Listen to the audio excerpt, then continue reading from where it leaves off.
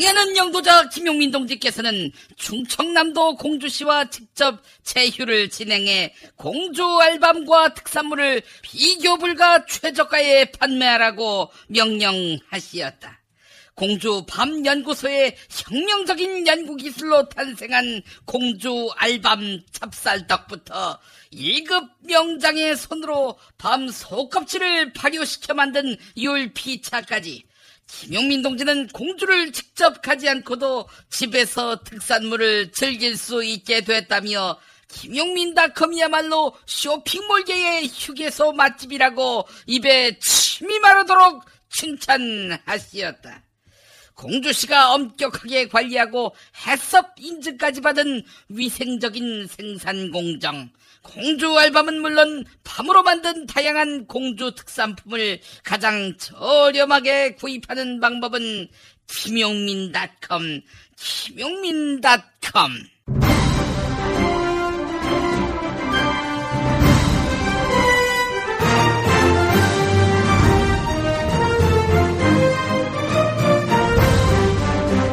김용민 브리핑.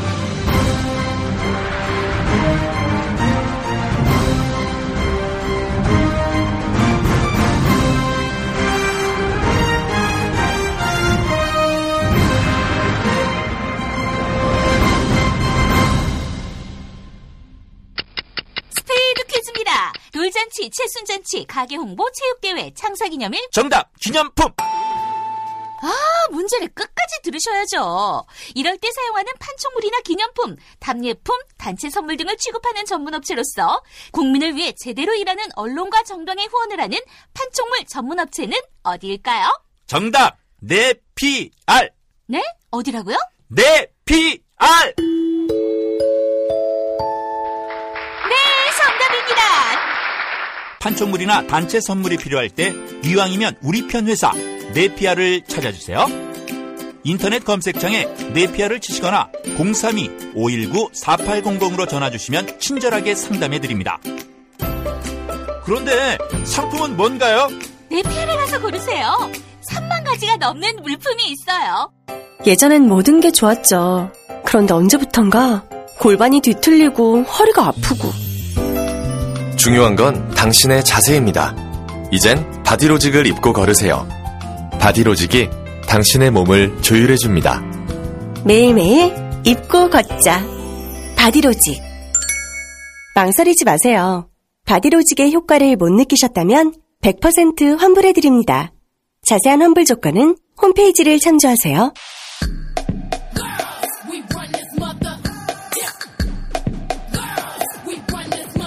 자, 우먼스플레인으로 인사드립니다. 자, 김선욱 작가님. 이선욱 작가님. 성을 제가 갈았어요. 이용민입니다. 네, 이용민 씨. 김선욱 작가님. 시작부터. 김현이 함께하고 계십니다. 반갑습니다. 황현입니다. 안녕하세요. 반갑습니다. 요즘 젠더 이슈가 여전히 언론 매체에서 끊이지 않고 나오고 있고요. 네. 그 와중에서도 이제 좀 저희가 방송을 한번 다뤘었던. 지난주에 다뤘었죠. 네. 이희은 씨 얘기를 좀 했었는데. 이희은 사장님. 네. 존경합니다. 쇼핑몰 이제 사장 존경한다고요? 네. 정말 우리 한국 사회를 빛낼 그런 중소상공인. 그 정도로. 느낌이. 네. 그분이 이제 인스타가 폭발이 됐다고. 네, 인스타 계정이 신고로 지금 계정이 죽은 상태라고. 그래서 유튜브로 채널을 급히 만드시고 지금 유튜브를 시작하셨는데 아직 인스타 측에 여러 가지 왜 내 계정이 이렇게 되었느냐고 항의하고 조치를 하셨는데 안 받아들여지고 있다고 하더라고요. 그게 이제 글 때문인 거죠? 네. 어떤 내용의 글이었던 거죠, 그러면? 어떤 글인지는 정확히 모르겠고, 이제 사진이나 혹시 선정성 때문인가 해서 사진이냐고 이은 씨가 제 기사를 봤는데, 기사상에서 보면 확인을 했는데 그건 아니라고 하고 글이 이제 차별 혐오 아마 이런 쪽의 게시물로 이제 신고가 들어가서 그랬다고 해요. 네. 그래서 이제 이은 씨는 나에게 온갖 그런 테러에 가까운 악플을 달고 쪽지를 보내고 이런 사람들은 멀쩡하고 왜 거기에 대응한 내가 이런 일을 당해야 하느냐 해서 상당히 억울하고 분해하고 계시더라고요. 이게 단체로 이렇게 뭔가를 이제 그분들의 의견을 관철시키기 위해서 가가지고 이렇게 항의를 하면 이게 없어지는군요. 제 페이스북 계정도 한번 신고로 게시물 싹 없어졌었어요. 저는 이번 주에 제 트위터가 털렸어요. 왜요? 아니, 그 트위터, 제 트위터, 나 그 VO에서 박전 씨가 연락이 왔어요. 그래서, 야, 너 무슨 요즘 알바니? 그래서, 무슨 말씀이세요? 그러니까, 뭐 남성 알바 관련 글이 올라왔대요. 제 계정으로.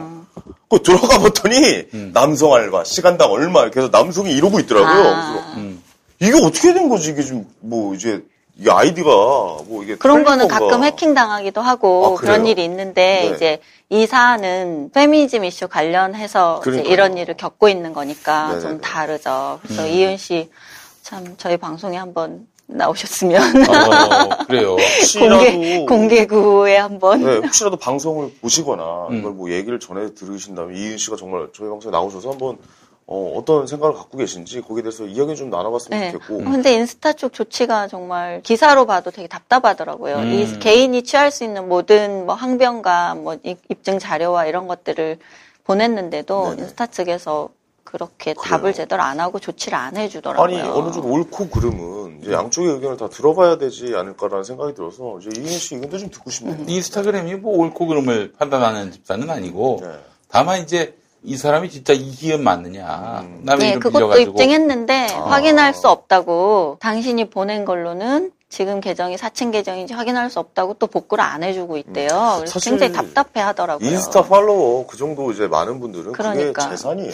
특히 그 옷 파는 분들은 인스타가 없으면 안 된다고 하더라고요. 맞아요. 요즘 홍보가 다 인스타나 뭐 이런 SNS로 몰려있기 때문에 그 정도면 이제 저는 그렇게 표현하거든요. 개그맨 중에 이제 인스타로 이제 뭐 김재우 씨나 뭐 이런 분들은 그냥 직업이 개그맨이 아니라 넌 직업이 인스타다. 네, 뭐 이렇게까지 얘기를 하는데 어느 한쪽의 일방적인 의견을 듣고 그 계정을 폭파시켜버리고 없애버린다는 것은 이거는 뭐 월권 아닙니까? 근데 온라인 시대에 되게 다중폭력인데 의견이 다른 사람이 있다고 해서 그 사람을 굴복하지 않는 특정인을 계속 지목해서 그런 식으로 온라인 시대가 사실은 오프라인에 있는 어떤 기업체를 타격하는 것과 사실 똑같은 효과인데 이게 현실에서 벌어지고 있지만 그걸 제재할 방도가 없다는 게 답답하죠. 당하는 입장에서는. 아니 그 김갑수 형이라고. 김갑수 씨 알죠? 네. 문화평론가. 그 형님이 이제 민주당 모 의원 행사에 이제 초청을 받아가지고 가기로 했는데 와 김갑수 형의 이 정치적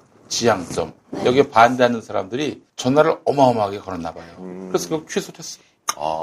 그리고 예전에 이건 저한테 굉장히 흔한 일인데 무슨 기독교 행사 간다고 공고만 붙으면 막 그 교회로 뭐 그 주최단체로 항의 전화가 막 좀 보수 쪽에서 그래서 이제 여러 번 킬됐어요. 하는 게 똑같네요. 보수건 진보건 나쁜 걸 배웠어. 행하고 있는 행동 양식은 아니면 똑같네요. 같은 놈들일 수도 있고 다른 놈들 아닌가요? 같은 놈들일 수도 있어요. 이 의견에서 저는 한 발자국 빠지겠습니다. 행사와 관련되면. 자, 그래 행사로 먹고 사시는구나. 아니, 그렇진 않습니다. 인스타그램은 옷 파는 분들에게는 매우 중요하고 유튜브는 먹는 거 파는 사람들한테 매우 중요한 문제입니다. 그래서 자 유튜브로 공주 맛밤. 우리 이 작가님, 저 맛밤 좋아하십니까? 저 밤 좋아해요. 저는 밤 모든 밤 종류를 다 좋아해요. 생밤, 군밤, 찐밤. 최고의 밤은 진짜 공주 맛밤이라고 말씀을 드리고 싶지만 가까이서 우리가 수확한 밤입니다. 네, 햇밤. 공주 맛밤. 먹는 거 나와서 너무 좋아요. 지금 우리가 그 시중에서 살 수 있는 그 맛밤 있지 않습니까? 다 중국산입니다.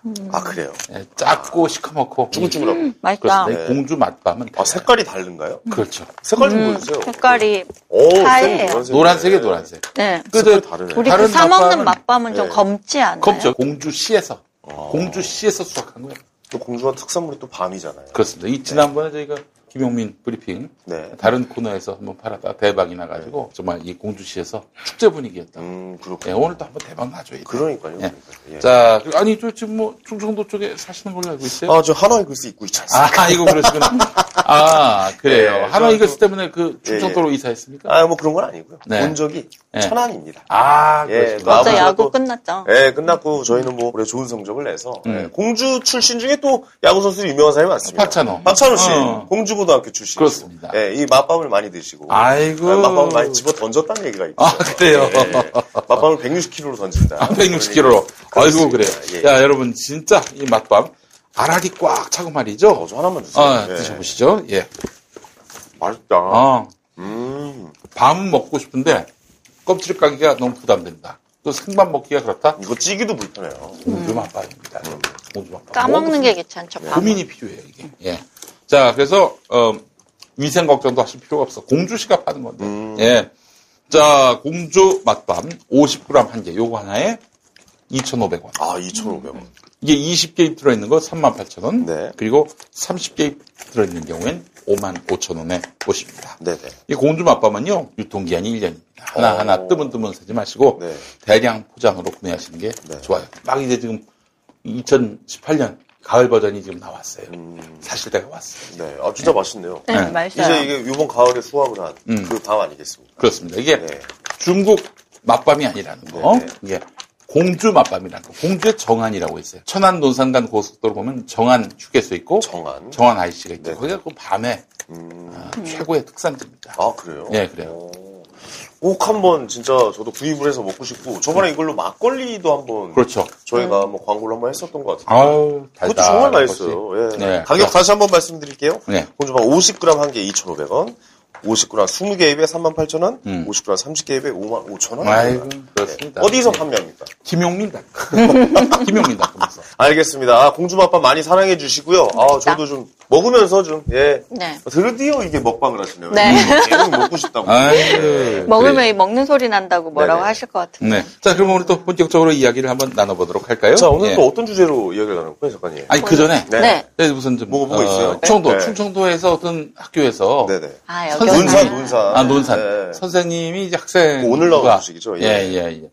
그 관계를 가졌는데. 네네. 근데 선생님은 여선생님인데 결혼하셨고. 네. 이혼했어요. 이혼을 네. 했어요. 이혼했어요. 네. 근데 이게 꼭 어느 나라 대통령 이야기하고 많이 닮아 있습니다. 아, 크롱 아닙니까? 마크롱 형. 네네. 아, 그래서 이걸 두고, 저는 놀랐어요. 왜요? 기혼자인 여선생님이 네. 또 상대가, 말하자면은 갑과 을의 권력 관계가 형성되어 있는 학생인데, 네. 아, 이게 참 경계가 애매해요. 네. 우리 작가님 어떻게 보셨어요? 아, 일단, 교사랑 그 고등학생, 남학생들이 고등학생이면 일단 의제강간 연령에는 해당하지 않고요. 예. 만 13세까지니까. 의제강간은 그러니까 상대방과 동의하에 성관계를 가졌다고 주장하더라도 그 상대의 나이가 만 13세 이하면 그거는 무조건 범죄로 처벌을 받아요. 그거를 이제 의제강간이라고. 인천에 어떤 교회 목사. 해요. 여러분, 요즘 저희가 문제 삼고 있는. 네네. 그 목사가 13살 그 청소년. 만으로. 예, 여성. 예. 이 성관계를 맺었다고. 무조건 처벌을. 아닌지 아닌지는 모르겠어요. 그래서 13세 이제 이상의 많이 경우에는. 아니면 더 문제가 생기죠.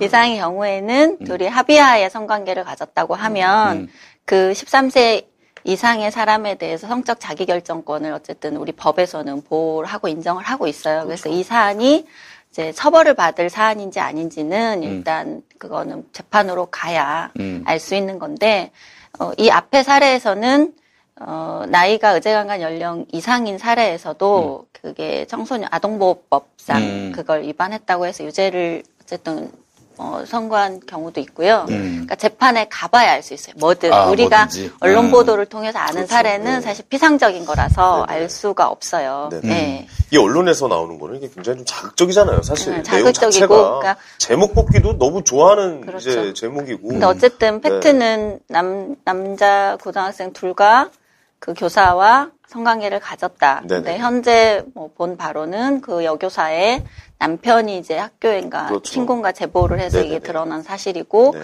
아직 이게 법적인 사건으로 갈지 않은가 이제는 우리가 모르죠. 근데 학교 쪽에서는 약간 이제 얘기가 커지면은 아무래도 피해가 근데 올까봐. 그 교사에 대해서는 학교에서 어떤 식으로든 조치를 하겠죠. 아니, 그렇죠. 저기 그만뒀다고 하더라고요. 막 그랬을 거예요. 당연히. 예. 그럼 뭐 법적으로 처벌을. 아니, 네, 그런데 그렇죠. 이게 맞아요. 진짜 어떤 간음, 혹은 성폭력이 아니라 둘이 정말 사랑하는 사이였다. 네, 그렇게 주장할 수 있죠. 이긴 하지만은 그럴 경우에는 어떻게 봐야 되는 거죠? 근데 한 가정을 파탄을 일으켰잖아요. 거기에 대한 책임은 복잡해. 그건 책임과 법적인 처벌은 다른 문제니까. 네, 다른 문제. 우리가 얘기할 수 있는 거는 사적인 영역에 대한 책임 여부는 당사자들이 해결해야 될 일이고 우리가 공적으로 얘기할 수 있는 것은 이게 법적으로 어떤 처벌이 가능한 사안이라고 하면 그거에 대해서 정확하게 사실관계에 근거한 얘기만 그렇죠. 할 수 있겠죠. 우리 프로그램에서 할 수 있는 얘기도. 이런 사건이 터질 때마다 언론이 대대적으로 보도를 하고 약간 굉장히 선정적인 제목과 자극적인 내용으로 사람들의 시선을 끌어서 실시간 검색어에 굉장히 상위에 랭크되고 이런 현상들이 계속해서 늘 반복되어서 나타나고 있잖아요.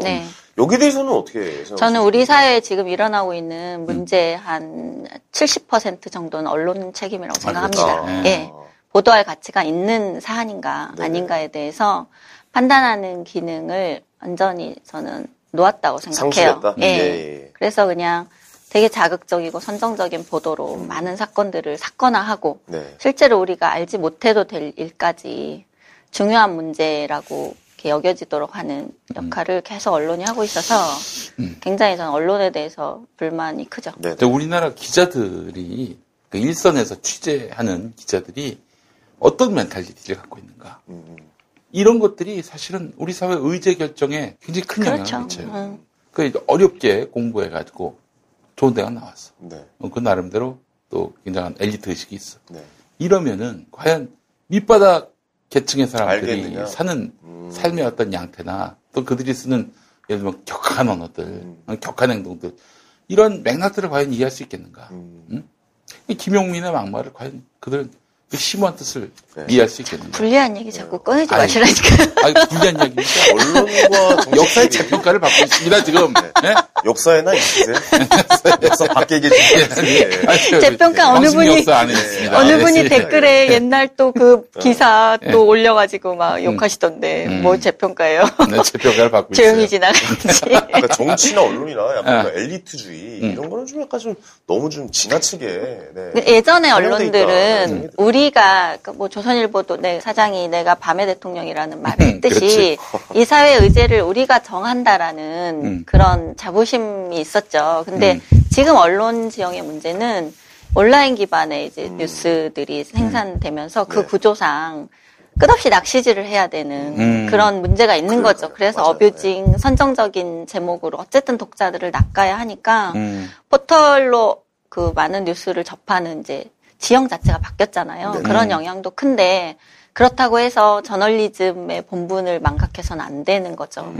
이것이 어떤 공익과 관련이 있는가 그런 것에 대한 책임감을 계속 느껴야 되는데 정말 그걸 잃어버렸다고 저는 생각해요. 아니, 얼마 전에 실제로 뭐 이제 뉴스에서 보도가 됐는데 그때 이제 미세먼지 때문에 이제 차량 2부제가 이제 운영이 되는데 관공서에서 왜 그 시의원 분들 있잖아요. 그 차가 이제 주차가 돼 있거나 이제 들락날락 하는 모습을 보고 아니 당신들조차도 이제 안 하는데 무슨 2부제를 한다고 약간 이러는 거야? 약간 이러면서 뉴스 기사가 나는데 그 실상을 들어보면 그 제가 뭐 시의원분들 만나는 뭐 방송에 있어서 그분들 얘기를 또 들어봤더니 그분들은 밤새서 일해서 그 안에서 이제 주차를 하고 그 다음날 나오는 거였다라고 하시는 분들 계시고 술을 드시고 그냥 차를 두고 가신 분도 계시고 굉장히 좀 그런 이런 이면들, 그러니까 뉴스가 그대로 보도되는 것만 우리가 믿기에는 너무 포괄적이지 않고 단편적인 부분만 볼 수 있다라는 것도 좀 사실관계에 대해서 되게 취사 선택해서 그림을 그려놓고 거기에 맞는 사실관계들을 끼워 맞추는 식으로 보도를 하니까 그걸 이렇게 읽는 독자들은 사실관계 파악을 하기가 어렵죠. 그렇습니다. 그래서 일단 비난 먼저 하거나. 그러니까 저는 약간 좀 그 분별적으로 받아들일 수 있는 그걸 능력을 계속 키워야 돼요. 사실 정보가 이렇게 넘쳐나면 옛날에 정보 검색사가 있었잖아요. 정보를 검색해서 찾았단 말이에요. 근데 요즘에는 정보가 너무 많아. 그래서 분별사 능력을 개개인이 좀 키워나가셨으면 좋겠다라는 목을 이런 멘트 괜찮지 않나요? 훌륭하십니다. 아니, 좀 잘 듣고 좀. 재평가할게. 재평가. 아니 괜찮았는데 안 들으시고. 본론 언제 들어가요? 뭔 얘기를 해야 될지. 대본만 보고 있어요. 얘기를 안 듣고. 베란다 난간, 평면 옥상에 자유롭게 설치하는 대한민국 최초의 플러그인 태양광 마이크로 발전소는 다릅니다. 올블랙 패널에 세련된 디자인, 조망을 가리지 않는 층간 거치, 친환경 재생 플라스틱에 옥상 방수 걱정 없는 콘솔 거치, 디젤 연료를 쓰지 않는 배송 서비스에 2015-2018년 서울시 환경상에 빛나는 기술력, 더 안전하게 정규직 노동자가 책임 시공하는 마이크로 발전소는 다릅니다. 전국 보조금 문의는 070-4900-4686 검색창에 마이크로 발전소.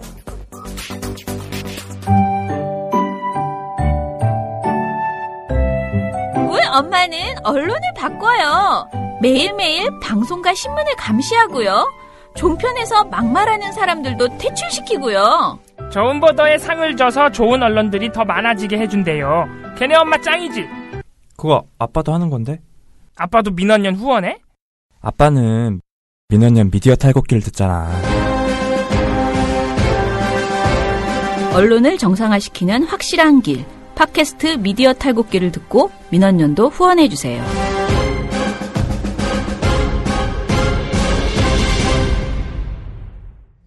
충남 금산의 넓은 인삼밭.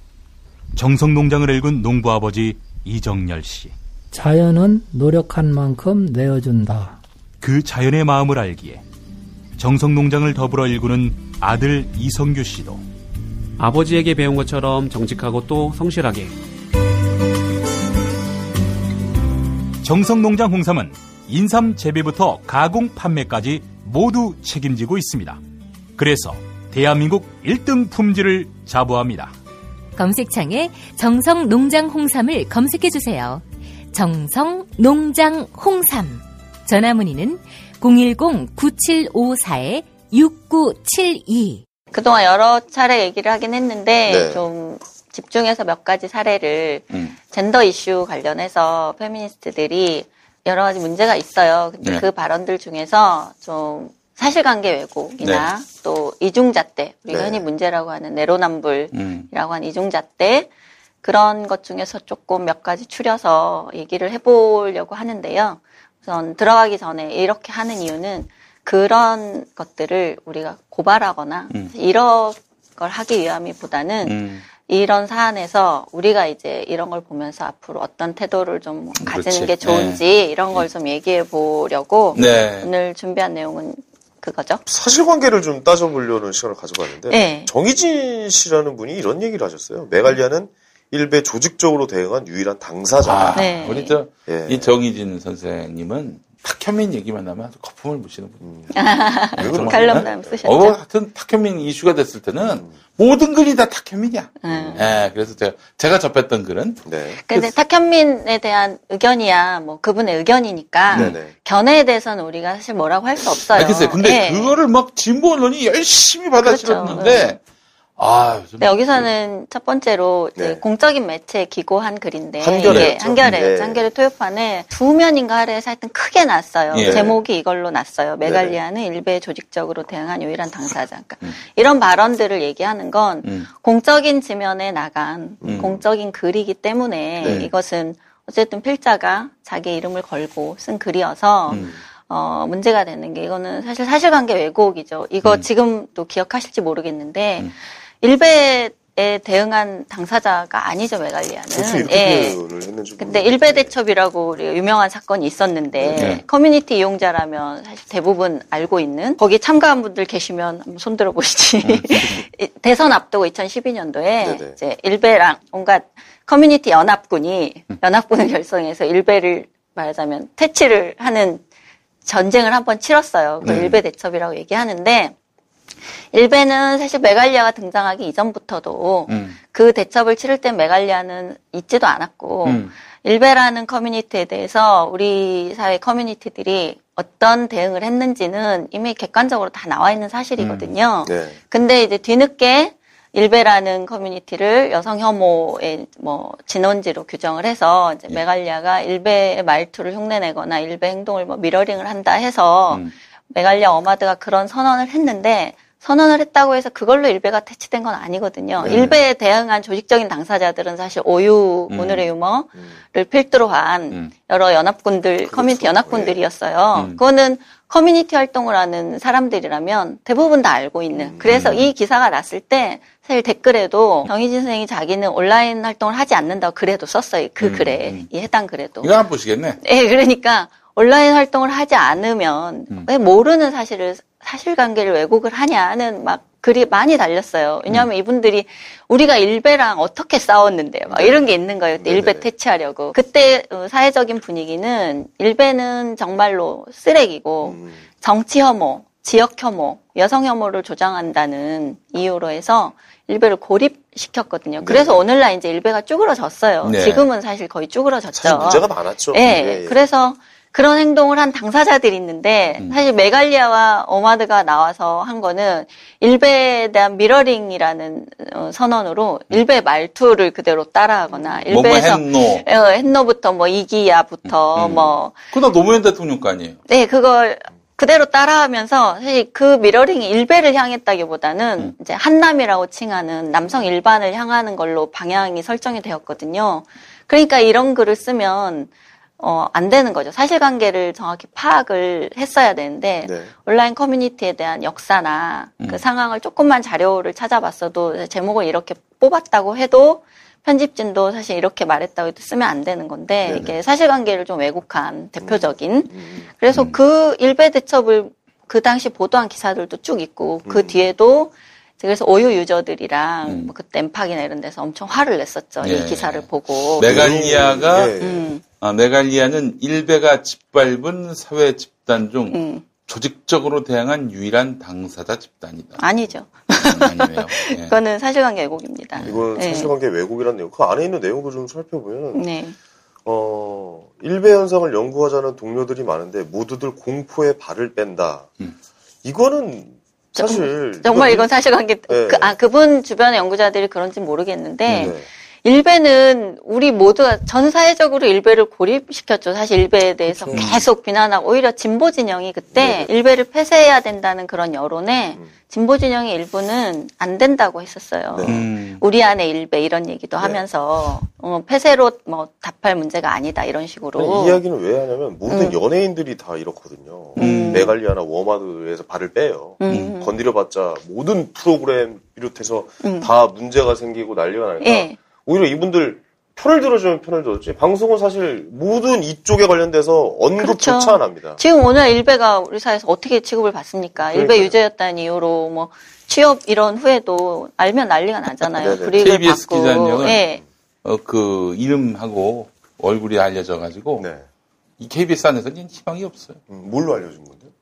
기자야 기자. 일베. 일베 유저였던 활동이 드러나서. 그러니까 여성들이 승리하는지 어떻게 하냐 뭐 이런 식의 글도 쓰고. 그러니까 조직적으로 대응한 유일한 당사자라는 말은 틀렸습니다. 근데 이런 글을 쓸 때는 사실관계를 확인하고 근거를 대야죠. 그렇지 않으니까. 이 양반은 이제 메갈리아를 띄우려다 보니까. 그렇죠. 그때 2016년도 글인데. 과장을 썼는데. 저는 과장은 뭐 어찌됐건 할 수 있다고 봐요. 과장은 사실관계에 기반해서 그것을 조금 부풀리거나 자기의 의도를 위해서 좀 덧칠할 수 있다고 보는데 이게 사실관계 자체가 틀린 거는 하면 안 되죠. 그런 문제가 좀 있었어요. 어쨌든 이건 팩트가 아닌 걸로. 일베 대첩 참가하신 분 혹시 댓글에 없으신가? 없어요. 없으세요? 고상한 분들만 보기 때문에. 네. 아, 그래요? 아니, 고상했어요, 일베 대첩. 댓글 중에 그게 있네요. 황현희 씨는 어떻게 하다가 김용민 씨한테 엮이셨나요? 다 나한테 오게 돼 있어. 망한 자들은 다 나한테 오게 돼 있어요. 아니, 저는. 종교인 같은. 그렇습니다. 나한테 오게 돼 있어. 이런 내용도 좀 있었고. 그렇습니다. 이런 게 있었고, 또 하나는 이제 이중잣대 문제가 굉장히 크죠. 페미니즘을 비판하는 분들이 주로 쓰는 말이 무슨 꿀빠니즘, 비페니즘 이런 말을 써요. 꿀빠니즘, 비페니즘 그러니까 뭐예요? 자기들의 이익만. 좋은 것만 꿀빤다, 페미니스트들이. 그리고 뭐 비페니즘 좋은 것만 골라서 취한다, 뭐 그런 건데, 이중 기준에 대한 비판이나 분노가 많이 있어요. 내로남불 사례죠. 그렇죠, 내로남불 사례. 현희 씨 있잖아요, 까칠남녀. 쇼타 콤플렉스는 취향의 문제고. 네, 이현재 교수. 쇼타가 뭐야? 로리타 콤플렉스의 반대말이. 지지난 했잖아요. 아이, 누님. 모르시는 분들을 위해서 제가 아는데 물어보는 거 아닙니까? 모르시는 분들을 위해서 모른 척을 한다. 그렇지. 더 위에 계시네. 방송에. 빅피처 하시는 분. 신이야. 역시. 있겠습니다, 네. 어쨌든 그래가지고 쇼타 콤플렉스는 이제 어린 남성을 이제 나이가 많은 이제 여성이 좋아하는 아동을 좋아하는. 그다음에 이제 로리타 콤플렉스는 아동을 이제 성인 남성이 좋아하는. 그런데 그거는 범죄다. 로리타는 범죄고 하지만 쇼타는 취향 존중을 해야 된다. 뭐 이런 그거는 편집 아니고 실제로 그랬나요? 현희 씨 아까 말처럼 맥락 떼서 말한. 그때 방송할 때 제가 어이가 없어가지고 완전 따져버렸잖아요. 저 진짜 화났었어요. 너무 말도 안 되는 소리에 고개를 끄덕거리고 있어가지고 몇몇 분들이 너무 어이가 없어가지고 제가 좀 얘기를 했었던 부분인데 그 방송이 많이 편집이 됐죠, 사실. 더 막 이게 말이 안 되는 얘기를 하고 있다고. 근데 이런 논리도 가능한 거 아니에요? 롤리타는 이 힘으로 힘으로 이제 나약한 어린 여성을 막 이렇게 어떻게 할 수 있지만은 그 쇼타 그거 같은 경우에는 어떻게 할 수 있겠느냐. 제압이 가능하다. 성폭력. 누가 아동이요? 아동 남자애가 어떻게 제압합니까? 어린 여성은? 아니 그러니까 이제 여성이 이 아동 남성으로부터 공격을 받지 않는다. 뭐 그런 얘기지. 아니 그러니까 그 사건이 있었어요. 그때 당시에 그때도 이제 자꾸 이 얘기가 나와서 좀 자극적인 얘기인데 초등학교 교사인데 어린 아이를 이제 꼬신 거죠. 뭐 만두 사주겠다. 뭐 이런 식으로 힘으로 제압하는 게 아니라 그때 당시에 나이는 그런 분별력이 없잖아요. 그런 식으로 해서 성관계를 맺은 사건이 실제로 있었기 때문에 이제 그 얘기가 좀 거기에 파생돼서 나온 거거든요. 근데 그건 취향이다. 근데 뭐 그분 얘기를 이제 그거는 약간 좀 이제 처벌을 받아야 되는 문제고 똑같이 처벌받아야 하는 문제가 되긴 하지만 어떤 부분에 대해서 취향으로 존중받을 수 있다. 왜냐하면 운동장이 기울어졌기 때문에 이걸 같은 잣대로 들이대면 안 된다. 뭐 이런 논리로 얘기를 하는 거예요. 그래서 너무 어처구니가 없어가지고 진짜 대본 찢어가지고 던지고 저 진짜 집에 갈 뻔했어요. 이거는 아닙니다. 이거 이렇게 해석하면 안 돼요. 던지고 여기 왔잖아. 네, 그래서 여기 왔어요. 그런 이중 기준은 문제가 되죠. 아동에 대한 성범죄는 어떤 경우든 그 아동이 남성이든 여성이든 그렇죠. 그리고 그 어른이 여성이든 남성이든 똑같이 성범죄에 대해서는 단호하게 아닌 건 아니라고 해야 되는 거고. 그럼요. 근데 예. 그런 이중 기준을 얘기하니까 그걸 접하는 사람들이 페미니스트들에 대해서 비판을 하게 되는 거예요. 이제 그게 아무 일 아닌 게 아니라 어떻게 저렇게 이중적으로 생각을 할 수가 있지? 그걸 생각뿐만 아니라 그런 공적인 방송에 나와서 공공연하게 주장을 하니까, 네, 그래서 비판을 많이 받는 거죠. 아니 근데 저는 이제 그분들과 얘기를 나눌 때 약간 좀 안타까웠던 부분 중에 하나가 이제 그래도 평상시에 그런 거를 전혀 못 느껴요. 못 느끼는데 이제 그런 얘기가 이제 나오기 시작하면은 이제 좀 깊숙이 들어가면서부터 나오는데 그냥 아예 이게 문제라는 걸 아예 모르시더라고요. 그냥 뭐 예를 들어서 어떤 거냐면 뭐 다른 예를 한번 들어서 아니 데이트할 때 뭐 거의 대부분 평균이 데이트할 때 남성과 여성의 데이트 비용이 7대3 정도 된다. 많으면 6대4 정도 된다. 어쨌든 남성이 더 쓴다 그러면 보통 보면 거의 대부분이 맞아요. 그런 경우가 있죠라고 우리는 생각을 하잖아요. 근데 그분들은 뭐 그런 사람들만 만났어요. 뭐 이런 식이야. 그 당신이 이상한 사람들 만나고 와서 왜 여기서 그런 얘기를 해요? 뭐 이런 식 그런 사람은 없다. 그러니까 그럼 나는 아니다라는 얘기인가요? 아니 그런 사람은 없다 이래요. 그래서 내가 야, 이거 진짜, 이게 안 되는구나, 이게 대화가. 뭐, 여기까지만 얘기하겠습니다. 예민한 얘기라. 그 다음에 최근에 또 그런 이중기준 문제를 하나 더 예를 들어보면, 그 녹색당의 공동운영위원장인 그 신지혜 씨가 지난 7월에 해화역에서 그 시위 있었을 때, 몰카 사건으로 시위가 있었을 때, 그 시위에서 문재인 재기해라는 구호가 나왔었죠. 그래서 문을 거꾸로 해서 뭐, 곰, 그 일베에서 많이 하던 짓인데, 곰 이렇게 해가지고, 재기의 구호가 나와서 그게 언론에 보도가 되니까 그 신지혜 씨가 그 얘기를 했죠. 그 구호가 사실 큰 문제는 아니다. 그런 구호가 어쨌든 그 집회 전체 맥락을 봐야지 그동안 여성들이 당해온 게 있기 때문에 그 일부 여성들이 그런 구호를 했다고 해서 큰 문제는 아니다라는 이제 인터뷰를 했어요. 그게 그래서 보도가 문재인 대통령을 왜 거기서 재기해 문재인 재기에는 왜 나왔냐면 거기에서 정부가 이런 이 몰카 사건에 대해서 여성들의 말에 귀 기울이지 않는다. 이 정부가 이제 이런 비판 차원에서 나온 건데 문재인 재기의 구호가 문제가 됐는데 거기에 비판을 하니까 그 여론에 대해서 신지혜 씨가 그게 사실은 큰 문제가 아니다. 본질을 봐야 된다. 이런 식의 인터뷰를 했어요. 그런데 그 다음에 7월에 또 노회찬 전 의원이 비극적으로 돌아가신 후에 이제 회찬하다 이런 말이 또 그 어마드에서 돌았어요. 미친 것들 진짜. 뭐 테일하다, 회찬하다 이런 말은 주역하다.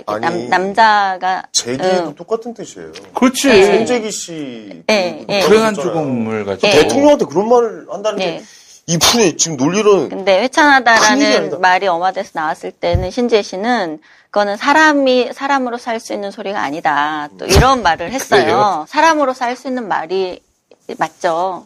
어떤 사람의 비극적인 죽음에 대해서 그게 누가 됐든 그거를 조롱하고 회찬하다 하면서 또 한 명의 뭐 한남이 죽었다 이런 식의 그냥 어마드의 일반적인 수사인데 남성의 죽음에 대해서 늘 따라오는 수사예요. 그게. 근데 그때 노회찬 의원은 진보 진영이고 자신이 또 지지하고 좋아했던 분의 죽음이니까 거기에 대해서는 어떻게 사람이 이런 소리를 할 수 있냐고 강력하게 비판을 하고 그 이전에 재기회라는 사실 생명에 대해서 경시하고 타인의 목숨에 대해서 그런 식의 구호를 갖다 붙이는 거는 안 되잖아요. 정치적인 구호라 해도. 그런데 그거에 대해서는 옹호하고 이건 비난하는 거예요. 그러니까 이런 식의 이중기준 잣대가 문제가 되죠. 그래서 저는 하지 않아야 되는 것은 자신들이 공정하고 원칙적인 기준을 가지고 일관된 태도를 보여야 되는데 이렇게 일관되지 않으니까 비판을 받아요. 그러면 이걸 비판을 하면 그거에 대해서 또 대응하는 태도는 여혐너들이 나를 욕한다. 이런 식으로 대응을 해요. 그러니까 자신에 대해서 페미니스트들이 자신의 행동에 대해서 비판을 받는 요지를 그냥 표면적인 거 보지 말고 그 집회에 대해서 본질을 좀 봐라 얘기했듯이 본질을 좀 봐야죠. 그거는 원칙 없음, 일관성 없음, 이중기준 이걸 비판하는 거거든요. 그거는 좀 저는 살펴볼 필요가 있다고 봐요. 저는 약간 경주마 같다는 생각이 들어요. 네. 옆을 못 보게 그냥 눈 가리고 그냥 내가 생각하는 내 목표만 보고 그냥 뛰는 사람들 같다. 뭐 그런 느낌도 좀 듭니다. 훌륭한 비유입니다. 네. 감사합니다. 언제 이렇게 훌륭한 비유가 늘어났어? 형님한테 배웠어요. 아, 그랬어요? 네, 아이고, 그 짧은 기간 동안에. 네. 아이고. 지난 10년간 매달 20만 원씩 꼬박꼬박 보험 넣은 김호구 씨. 40줄에 처음 병원 신세를 졌는데 과연 그 보장 금액은? 꼴랑 100만 원이요. 왜 이렇게 실망스러운 겁니까? 제가 뭘 잘못한 겁니까? 보험 손해보지 마세요. 최고의 전문가들이 본인에게 가장 적합한 보험으로 맞춤형 리모델링 해드립니다. 지금 바로 마이보험 체크하세요. 검색창에 마이보험 체크. 요즘은 장기 렌트카 시대. 장기 렌트 오토리스를 이용하시는 분들께 세 사람을 소개시켜드리겠습니다. 경쟁력으로 가격을 낮춘 세 사람. 실력과 정성을 소비자에게 전달하는 세 사람. 각 분야의 전문가들이 있어 든든합니다. 믿고 구매할 수 있는 세 사람. 검색창에 세 사람. 새 차를 파는 사람들. 강서구 PC방 살인 사건 피의자. 이 사람 얼굴, 이름, 신상 정보가 공개된 것과 관련해서 아직 무죄 추정 원칙에 따라서 이 사람을 범죄자로 단정하는 것도 안 되고 신상 공개 신중해야 한다. 그래 놓고는 미투 피의자 혹은 의심 피의자가 아니죠. 미투 운동 자체가. 네. 근데 그 사건에서 저는 신재 씨의 발언이 의미 있었다고 봐요. 뭐냐면 무죄 추정의 원칙이란 걸 사실은 그 사례에 갖다 붙이기에는 좀 모호한 걸 갖다 붙여서 문제인데 우리가 피의자라고 생각하는 범죄자의 신상을 공개하는 문제에 대해서는 그동안 인권운동 진영에서 계속 꾸준하게 반대해왔던 입장이었어요. 그게 범죄 예방에 효과가 사실 있다기보다는 그냥 그 당시의 여론에 사람들이 이제 부글부글 하니까 잔혹한 범죄가 일어나면 신상을 공개하라고 막 요구를 하잖아요. 네. 그러면 대부분 사람들은 일단 분노에 있기 때문에 그걸 원합니다. 그런데 국가가 그 사람의 신상을 공개해서 얻는 실익이 무엇인가라는 질문을 늘 던졌죠. 인권운동 진영에서.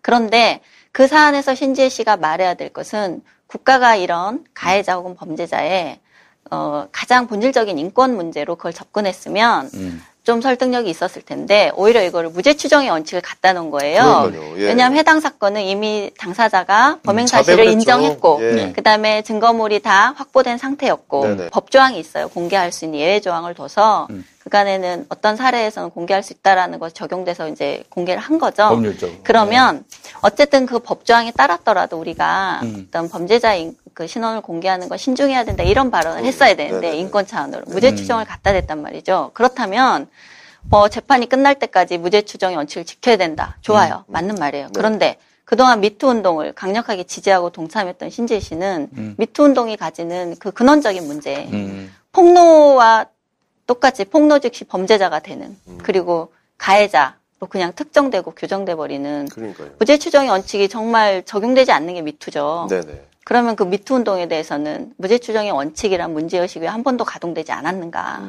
이 문제를 얘기할 수 있는 거죠. 그렇죠. 그리고 또 저번 시간에 한번 저희가 얘기를 했었죠. 이 무죄 추정의 원칙은 과연 어느 선까지 이게 받아들여야 되고 저분들의 말을 우리가 어디까지 들어야 되느냐라고 했는데 제가 그때 한번 예를 들어서 불임 사건의 예를 한번 들었잖아요. 그때 당시에 정부가 이제 군부 독재 정부 때 쟤 빨갱이야. 그러면 무조건 잡아넣어. 잡아넣어서 고문하고 이제 뭐 약간 그런 학대를 가하고 약간 이런 모습들이 약간 그런 무죄 추정의 원칙이 없어서 벌어진 일이지 않나라고 얘기를 하면서 사실 무죄 추정의 원칙은 국가가 가장 강력하게 지켜야 될 기본적인 원칙이에요. 그런데 그렇다고 해서 사인들 사이에서 지키지 않아도 되느냐? 전 그렇지 않다고 생각해요. 그거는 광범위하게 개인들 사이에서도 우리가 동료 시민에 대해서 함부로 범죄자라 단정하고 그렇죠. 그거를 여론회장에서 처벌을 하고 이런 행위는 정말 신중해야 되고 하지 않아야 되는데 미투 운동이 가지는 본질적인 한계와 위험성이 있죠. 근데 신지혜 씨가 과연 그 운동에 동참하면서 무죄 추정의 원칙이라는 것을 한 번이라도 이 사안처럼 PC방 사안처럼 생각을 했는가 그런 면에서 안타까움이 있죠. 서울시장 전 후보가 그런 부분도 좀 생각을 하고 얘기를 하셨으면 좋겠다. 네, 무죄 추정의 원칙의 그랬으면 좋겠죠. 의미를 그러니까 지금까지 잘 몰랐다 한들 앞으로라도 한 번 더 생각하면은 좀 더 멋진 정치인이 되지 않을까? 네. 네, 훌륭한 정치인이 되시기 바랍니다. 네, 꼭 제발 좀. 네, 그다음에 이나영 교수는 군무새라는 그런 비하 발언에 대해서 그건 SNS에서 흔히 있는 일이고 그다음에 일종의 미러링이라고 남성에 대해서는 어쨌든 이게 긍정적. 그러니까 군대 갔다 온 남자가 자기 군대 경험을 이렇게 앵무새처럼 반복한다고 해서 비하하는 말이에요. 군무새라는 용어. 예. 앵무새. 예. 군대 얘기 반복해서 말하는 앵무새처럼 말하는 남성을 비하하고 이제 조롱하는 용어인데 군무새라는 얘기를 많이 써요. 근데 그 현상에 대해서는 이제 여성이 남성을 상대로 해서 비하하거나 혐오하는 발언에 대해서는 이 여성학자는 긍정적인 현상이다. 왜냐하면 그 여성들의 그런 미러링으로 인해서 우리 사회 그 남성이 그동안 남성들이 해왔던 잘못된 행동을 되돌아보게 한다라는 논리예요. 세상이 다 아는 마초를 상대로 하면 모르겠는데 아니 군에 갔다 온 사람들을 상대로 해서 왜 미러링을 하죠? 그러니까 남자라고 총칭하는 거죠. 군대, 까칠남녀에서도 군대 얘기 했었잖아요. 네네. 그러니까 페미니스트들이 군대라는 게 한국 사회에서 이 남성 권력과 아주 밀접한 연관이 있고 군대라는 구조가 남성의 폭력성, 가부장성 이런 것들을 재현하고 답습하게 하는 되게 구조적인 그 원천이다. 네. 이런 이제 생각이 있어요. 예. 그렇기 때문에 군대 문제에 대해서 얘기를 많이 하는데 여기에서 우리가 얘기할 거는 이제 그 혐오 용어에 대해서 혐오나 비하 이런 용어에 대해서 여성이 남성을 상대로 한 거는 미러링이라는 이유로 다 용인이 되고 남성이 여성에게 행하는 혐오 표현만 문제 삼는 태도 이게 문제인 거죠. 그래서 이런 이중기준, 이중잣대는 남성이 하는 건 다 혐오고 여성이 하는 건 뭐 당연히 미러링입니다. 이게 전략적 용어다라는데 미러링 기분 나빠요. 이제 원본이 사실 없어진 지 오래됐고요. 이제는 미러링이라는 말로 옹호할 수 있는 시기는 전 지났다고 봅니다. 저는 이제 어떻게 보면 남녀가 차별을 그동안 많이 받아왔어요. 사실 느끼는 점도 약간 있습니다. 그러니까 어느 정도 이제는 저는 평등이 이루어지고 있는 단계다. 뭐 우리가 끝까지 완전 100이라고 볼 수는 없지만 그래도 그 단계에서는 이제 이런 미러링, 거울이 깨끗하지 않은 미러링은 좀 어느 정도 일배도 이제 거울이 깨끗하지 않은 미러링. 아, 이런 비유도 두 분 아주 화목하시네요. 아이고. 많이 가르쳐 주셨어요. 예, 감사합니다. 예. 아니, 일배도 노체를 버렸대요, 최근에. 이제 노체 안 쓰는데 유일하게 쓰고 있는 게 이제 워마드예요. 노체가 뭐예요? 햇노 이기야체 있잖아요. 햇노 했던 이게 일배체였잖아요. 근데 이제 일배도 그걸 버렸대요. 근데 이제 유일하게 미러링이라고 주장했던 이제 사람들만 일배 문법, 일배 행동을 그대로 답습하고 있는 거예요. 그래서 도대체 이게 또 어떠한 전략인가. 그래서 이제 미러링이라고 하는 옹호는 사실 의미가 없다고 봅니다. 이제 혐오로 이길 수는 없는 것 같아요. 예. 혐오도 이제 뭐 너무 심하다가지고 너무 혐오란 단어가 이제 막 닭살 돋아요. 네, 이제 인권유리 문제가 있습니다. 인권유리 문제는 뭐냐면 예전에 홍대 몰카 사건 때 그 피해자가 남성이었잖아요. 그 누드 모델. 홍대에서 그 회화 시간에 누드 모델로 활동하던 남성이 몰카 범죄 피해자가 됐고 그것이 어마드에 사진이 게시되면서 문제가 됐고 그 사건으로 인해서 이제 해화역 시위도 벌어졌고 쭉 사건이 있었지 않습니까? 그때 그 피해 남성의 사진을 보고 한참 문제가 됐을 때 정두리 씨라고 페미니스트이면서 젖은 잡지라는 이제 외설, 그러니까 섹시한 잡지의 모델이자 편집장을 하는 분이 있어요. 옐로우 매거진.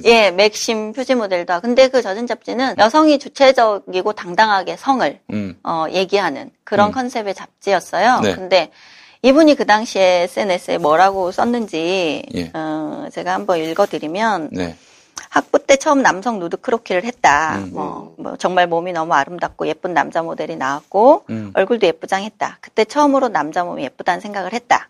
학생들에게 이런 좋은 기회, 좋은 기억은 못 줄망정 저런 초라하고 볼품없고 부피감도 없고 그리기는커녕 쳐다보기도 싫은 모델을 내세운 건 정말 학교 측 잘못이다. 이런 발언을 SNS에 쓴 거예요.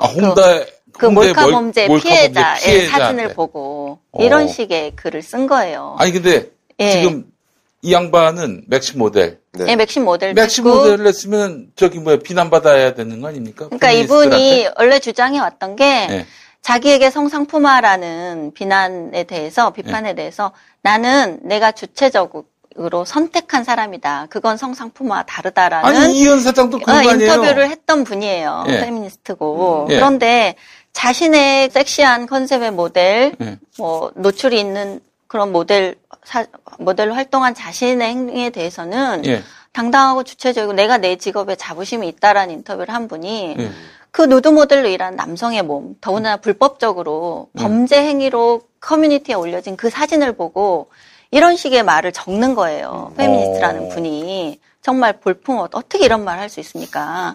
그분이 정신만 있었다면 이분이 실명으로 이런 거를 썼을 때 저는 고소했을 거예요.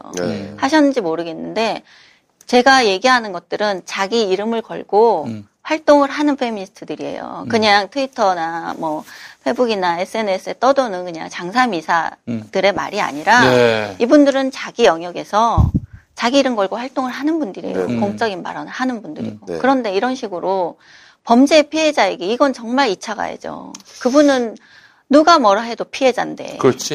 그 사진을 보고 이런 식의 평가를 하는 거를 어떤 페미니스트도 이걸 비판하지 않아요. 그래서 저는 이런 인권의식이 없다는 게 놀라울 정도입니다. 그때 해프닝 같은 게 있었는데 그때 홍대 몰카 사건 나고 그 남자 피해자에 대해서 이제 어쨌든 그분이 피해자고 재판에 들어갔잖아요. 그래서 가해자인 그 어마드 회원이 여성 동료 노동 모델이었어요. 밝혀졌죠. 그분이 이제 징역 10개월을 받았는데 그때 이제 여성들이 어마드에서 막 난리가 났었죠. 남자 판사라서 여성에게 이렇게 가혹한 판결을 내렸다. 막 그래서 막 들고 일어났었는데 그분이 여자 판사였어요. 여자 판사였어요? 그러니까 그 사실을 이제 반응이 어땠나요? 알고 나니까 판사가 이제 뭐 대법원에 이용당하고 있다. 뭐 이런 식으로 또 말하거나. 네, 약간 이건 해프닝인데. 이건 진짜 해프닝이에요. 해프닝인데 어쨌든 이게 남성이라는 성별 자체에 대한 되게 뿌리 깊은 증오와 혐오가 되게 도를 넘어섰다. 이런 심각한 문제가 있죠. 어이가 없네요, 이건 좀. 이제 그런 일이 있고요. 그다음에 이제 마지막으로 한 사례 정도 더 얘기하자면 얼마 전에 세계적으로 되게 떠들썩한 사건이었는데 한국에서는 좀 조용히 지나갔어요. 왜냐면 그 헐리우드의 하비 와인스타인이라고 이제 미투 운동을 촉발한 그 거물 제작자를 여성 배우들이 그 성폭행 피해 사실을 이제 고발하고 나서면서 미투가 촉발되지 않았습니까? 그 미투를 촉발한 당사자인 아시아 아르젠토라는 여성이 있어요. 배우이면서 감독이기도 한 여성인데 그분이 하비 와인스타인의 성범죄 자기가 당한 피해를 고발하면서 이게 문제가 시작됐는데 이분이 역으로 어린 남성, 당시 17세 남성과 성관계를 했는데 그 남성이 내가 그 여자에게 성폭행을 당했다고 이제 폭로를 했어요. 남자 쪽에서 미투가 나온 거예요? 남자 쪽에서 이 여성을 미투 창시자를 대상으로 미투를 한 거죠. 그래서 4억인가를 주고 입막음을 했는데, 했고 이 여성이 이제 인터뷰를 하면서 합의한 성관계였다라고 주장을 했어요. 주장했는데 남자는 합의 아니었다라고 주장을 했고, 그래서 돈을 주고 그 입막음하려 했다는 사실. 근데 이 여성은 돈 준 거에 대해서 문제 삼지 않으려고 한 거지 내가 범죄 사실 인정해서 준 건 아니다라고 또 항변을 그런 입장을 취하시는 했죠. 분들이 굉장히 많잖아요. 네, 근데 한국에서는 이게 외신에 많이 보도가 됐는데 이제 한국에서는 조용히 지나갔어요. 네, 왜 그랬어요? 그래서 저는 미투 운동에 이게 흠결이 되는 기사니까 당연히 진보 매체는 전 다루지 않았다고 생각하고 그 사건을 다룬 진보적인 매체도 제목에서 어쨌든 이 사람이 미투 운동가라는 게 드러나지 않도록 그냥 헐리우드의 가십처럼 그렇게 다뤘어요. 제가 그걸 보면서 오늘 이런 얘기를 하는 거는 이거를 고발하고 사람들한테 알려서 놀리자는 의미가 아니에요.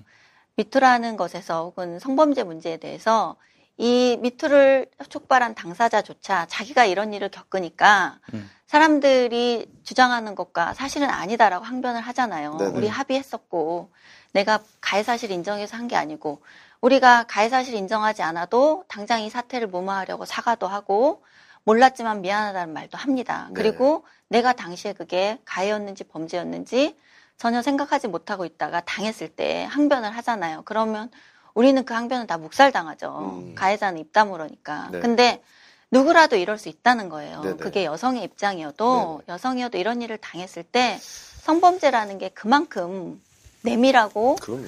사적이고 되게 경계가 모호하단 말이죠. 그렇죠. 그런 특성을 감안해서 미투 사건도 판단을 해야 되는데 당해보니까 알잖아요. 이렇게. 그러면 그러니까 이 남성이 17세 남성이 4억을 받고서 그래요. 뭐 합의하에 성관계를 했다고 한번 쳐봅시다. 그리고 나서 이게 기사가 났어요. 그 다음에 너 왜 그래? 나 했는데 이거 뭐 나 왜 나한테 뭐 의도치도 않은 왜 나한테 미투를 내? 근데 이 남자 배우가 갑자기 그러는 거지. 미러링이에요. 미러링이야. 미안해 미러링이야. 너도 한번 당해보니까 어때? 라고 얘기를 하면 과연 이분들은 어떻게 리액션이 나올까요? 난 그게 궁금하네. 맞잖아요, 형님. 그러면은 이렇게 얘기하지. 제기해. 그럼 안 되지. 아니, 미국에서도 최근에 유명한 페미니스트 여자 교수가 남학생이 그 여자 교수를 상대로 미투를 했어요. 내가 이분에게 성적인 피해를 당했다. 그런데 그 페미니스트들을 구명하기 위해서 뭐 페미니스트들이 또 서명을 했어요. 그래서 이 전도 유망한 연구자의 삶을 이렇게 뭐 평가하면 안 된다. 이런 식으로 또 구명 운동을 하고 있어요. 그러니까 마찬가지로 여성이 당했을 때 이런 이 특수성 때문에 고려돼야 할 것이 있다면 저는 이거는 남성이어도 똑같이 고려되었으면 한다는 거죠. 이분들의 그렇죠. 잘못을 저는 잘잘못을 따지자는 게 아니라 이런 특성이 다 고려되고 그런 기반에서 사실관계를 확인하고 그 다음에 사법적인 처리로 갈 거는 가고 그렇지 않은 거는 이런 명예형이나 여론의 장에서 마녀사냥으로 처단할 문제가 아니라는 거죠. 그렇지. 그 문제에 대해서 미투를 열심히 하시고 지지하는 분들이 저는 정말 한 번쯤 생각해 보셨으면 하는 정말 간곡한 부탁 알겠습니다. 말씀을 드립니다. 저는 사실 좀 그런 생각을 좀 많이 해요. 사실 그 요즘에는 논란에 초점을 맞추는 시선들이 굉장히 많은 것 같아요. 근데 그 일의 본질과 진짜 범법 행위를 하고 실제로 이런 성범죄를 저지르고 이런 뭐 인종차별을 하고 이런 사람에 대한 시선이 아니라 인종차별 논란이라든가 성추행 논란에 좀 너무 많은 시선을 두는 것 같은데 그 문제의 본질에 좀 시선을 두고 잘 좀 대화를 나눠봤으면 좋겠다라는 생각이 좀 듭니다. 네, 그렇습니다. 제 얘기 들으셨어요? 다 네, 다 들었습니다. 아니 뭐 이렇게 답할 말이 있나? 모처럼 좋은 말을 했어. 오늘 많이 나오네요. 생방하니까 살아나네. 형님, 생방이 괜찮네요. 그 미투 운동가로 활동하시는 탁수정 씨라는 분이 있어요. 그분이 그 문단내 성폭력 사건을 폭로하는 운동에 가담했다가 그 사실관계를 잘못 얘기해서 허위사실과 명예훼손으로 이분이 기소를 당하고 결국은 벌금과 뭐 그 수강명령 이런 거를 받아서 그걸 한 적이 있어요. 그것에 대해서 이제 비판하고 그런 여론이 있으니까 이분이 어떤 얘기를 했냐면 나 그런 일을 실제로 내가 한 거 맞다. 내가 뭐 잘못된 폭로로 사실관계와 허위사실 명예훼손으로 처벌받은 거 맞다. 내가 비싼 수업료를 치렀는데 이 경험이 내 운동의 소중한 자산이 됐고 난 앞으로 이 잘못을 거울 삼아 더 잘할 거다. 그러면서 하는 얘기가 남자들은 모든 잘못을 해도 다 용서되고 기회를 주는데 왜 여자한테만 이렇게 가혹하냐. 나는 남자처럼 할 거다. 이러면서 물러서지 않겠다 이런 얘기를 한 거예요. 좋습니다. 근데 어떻게 받아요? 남자들이 뭔지 용서를 받았어요? 그러니까 이제 그건 뭉뚱그려진 말인데 사회가 남성에게는 계속 관대하고 여성의 잘못을 자기가 여자이기 때문에 이런 잘못에 대해서 더 가혹하게 비난을 받는다는 거예요. 미투 운동을 하는 분이 그 자신의 폭로가 허위였고 그걸로 인해서 한 사람의 삶이 타격을 입었는데 박진성 시인 말하는 겁니까? 박진성 시인 아니고 다른 시인 사례예요. 다른 다른 시인 사례를 폭로했다가 그 시인에 의해서 고소를 당해서 결국 처벌을 받았어요. 그러면 저는 그 행동이 수업료로 삼았다면 그럼 똑같이 남성 그러면 관대하거나 관용적이거나 다른 사람에게도 기회를 주는 게 맞다. 그렇지. 그런데 자신이 주장하는 운동에서 남성에게는 자신이 심지어 이렇게 잘못 지목한 사례가 나왔음에도 어떠한 기회도 관용도 없는 태도를 고수하고 자신에게만 관대한 거죠. 이건 미투 운동에서 너무나 치명적인 잘못을 저지른 거잖아요. 이분이. 그리고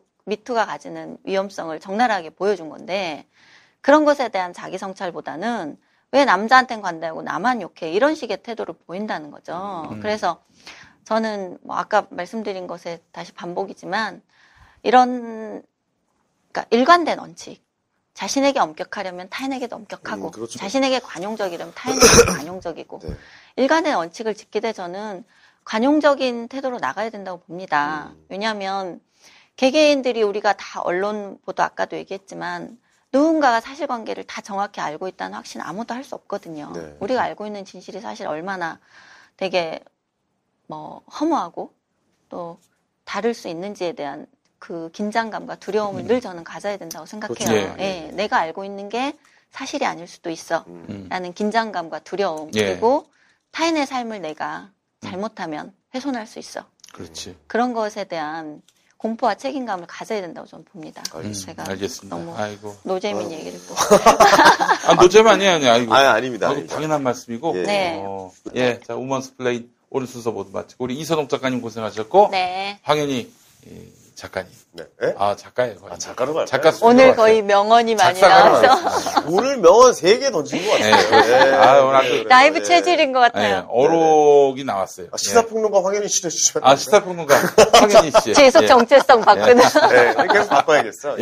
평화운동가. 진짜 황현희 씨. 자, 저희는 다음 시간에 뵙겠습니다. 고맙습니다. 고맙습니다. 탄핵 때문에 뭐 이야기를 전달을 하려고 해도 길을 막고 듣질 않아요. 회족 수준으로 쪼그라든 한국 보수. 회생의 길은 과연 있을까? 변화된 정치 환경. 갈 길 잃은 보수에게 새로운 희망을 제시한다. 애국 보수의 화려한 부활과 집권을 위한 본격 가이드. 김용민의 신간. 보수를 지켜라. 진중권도 투표하는 보수 정당. 광주에서도 일당이 될 수 있는 보수 정당. 젊은이들의 입당이 줄을 잇는 보수 정당. 언제까지 민주당 정의당을 부러워만 할 것인가? 부러우면 진다니까? 자유한국당 당원 김용민이 쓴 보수를 지켜라. 이김에서 나왔습니다. 김용민 브리핑과 함께한 시간 어떠셨어요? 다음 시간에도 보다 바르고 알차며 즐거운 정보로 여러분을 찾아가겠습니다. 팟캐스트 포털 팟빵에서 다운로드하기, 구독하기, 별점 주기, 댓글 달기로 응원해주세요. 잊지 마세요. 다운로드하기, 구독하기, 별점 주기, 댓글 달기.